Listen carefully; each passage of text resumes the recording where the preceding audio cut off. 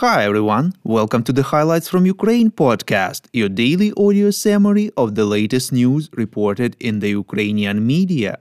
We would really appreciate if you could recommend us to your friends and family as well as share information on social media. This way more people would learn about the podcast and truth about the Russia's invasion of Ukraine. My name is Artem and here is the news. For 337 days, Ukraine defends itself against the forces of the Russian invasion. Russia conducted another massive missile and drone strikes against Ukrainian cities yesterday, reports Interfax Ukraine. According to the State Emergency Service of Ukraine, 11 civilians have been killed and the same number injured as a result of strikes. Missiles and drones hit 11 regions of the country. 35 buildings, including residential ones, have been damaged. The General Staff of Ukraine informed that Russian troops used 17 kamikaze drones against Ukraine, all of them were shot down, and also fired 59 missiles, of which Ukrainian defenders destroyed 47. In his evening video address, President of Ukraine Volodymyr Zelensky said that yesterday's strike fully confirms that this Russian aggression can and should be stopped only with adequate weapons. The terrorist state will not understand anything else. He pointed out that thanks to the air defense systems provided to Ukraine and professional actions of its warriors, most of the Russian missiles and Shahed drones were shot down. These are at least hundreds of lives saved and dozens of infrastructure facilities preserved, stressed Zelensky. The president expressed gratitude to everyone who is speeding up the supply of necessary defense equipment to Ukraine and who is willing to increase sanctions pressure on the terrorist state. Canada plans to supply 4 Leopard 2 tanks to Ukraine, reports Militarny. According to Canada's Minister of Defense Anita Anand, these tanks are combat-ready and will be provided in the coming weeks. Canada will also train the Ukrainian military to use them. When explaining the decision to provide only 4 units, Anand stated that Canada has 82 Leopard 2 tanks in service, without specifying how many of them are ready for combat use. The President of Ukraine welcomed Canada's announcement and said that Ukraine's tank coalition now has 12 countries in it.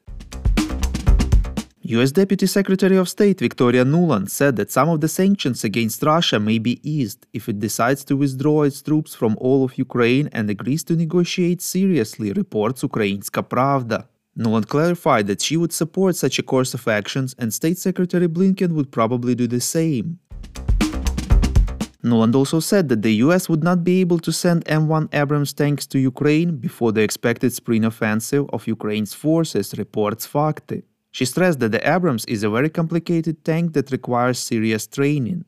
At the same time, the UK plans to transfer its 14 Challenger 2 tanks to Ukraine by the end of March, reports European Pravda.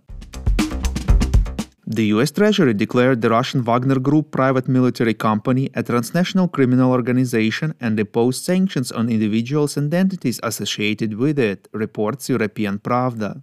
The decision is based on the fact that the Wagner Group members are involved in serious criminal activities, including mass executions, rapes, child abductions, and physical abuse in various countries of the world, among them the Central African Republic and Mali.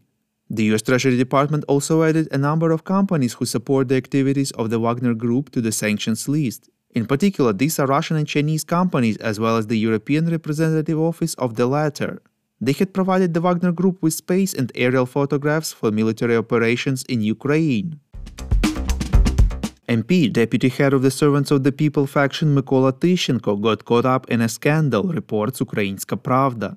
Ukraine's embassy to Thailand released in social media an invitation for Ukrainians in Bangkok to meet MP and talk about cooperation of Ukraine's state with the local Ukrainian community. Media and society questioned how and why an MP ended up in Thailand. This happened days after the latest decision of the State Security and Defense Council of Ukraine that state officials, including MPs, will be allowed to leave Ukraine only on state business. Volodymyr Zelensky stressed then that it is unacceptable for state officials to travel on vacations abroad during the full-fledged invasion. Tyshenko confirmed that he is in Asia, but claimed that he is there on a business trip and just follows orders of the head of his faction and does not hide his whereabouts. The MP also noted that the first stop of his foreign business trip was Ho Chi Minh City in Vietnam. The second stop is Thailand. After visiting Thailand, he will return to Vietnam again. Later, chairman of the Verkhovna Rada Ruslan Stefanchuk said that he did not sign an order for the business trip of Tyshenko to Thailand. According to the media, the MP left Ukraine on December 30th but did not go public about his trip before yesterday. Head of the Servant of the People faction David Arachamia announced that Tyshenko will be fired from the position of his deputy and will be excluded from the faction. Tyshenko is known for scandals. During the peak of COVID-19 restrictions, his restaurant continued working despite the ban. At the start of the invasion, he relocated to Ukraine's westernmost region of Zakarpattia and presented it as a heroic move to help defend Ukraine. If you like what we do and would like to tip us, you can now do so directly to our PayPal. Check out the link in the description to this episode for more details. And as usual, you can subscribe to our Patreon. In gratitude for your help, we will give you access to a series of exclusive episodes on wartime life in Ukraine. We call on you to demand from governments of your countries to impose the toughest sanctions possible on Russia and its citizens to stop their invasion of Ukraine.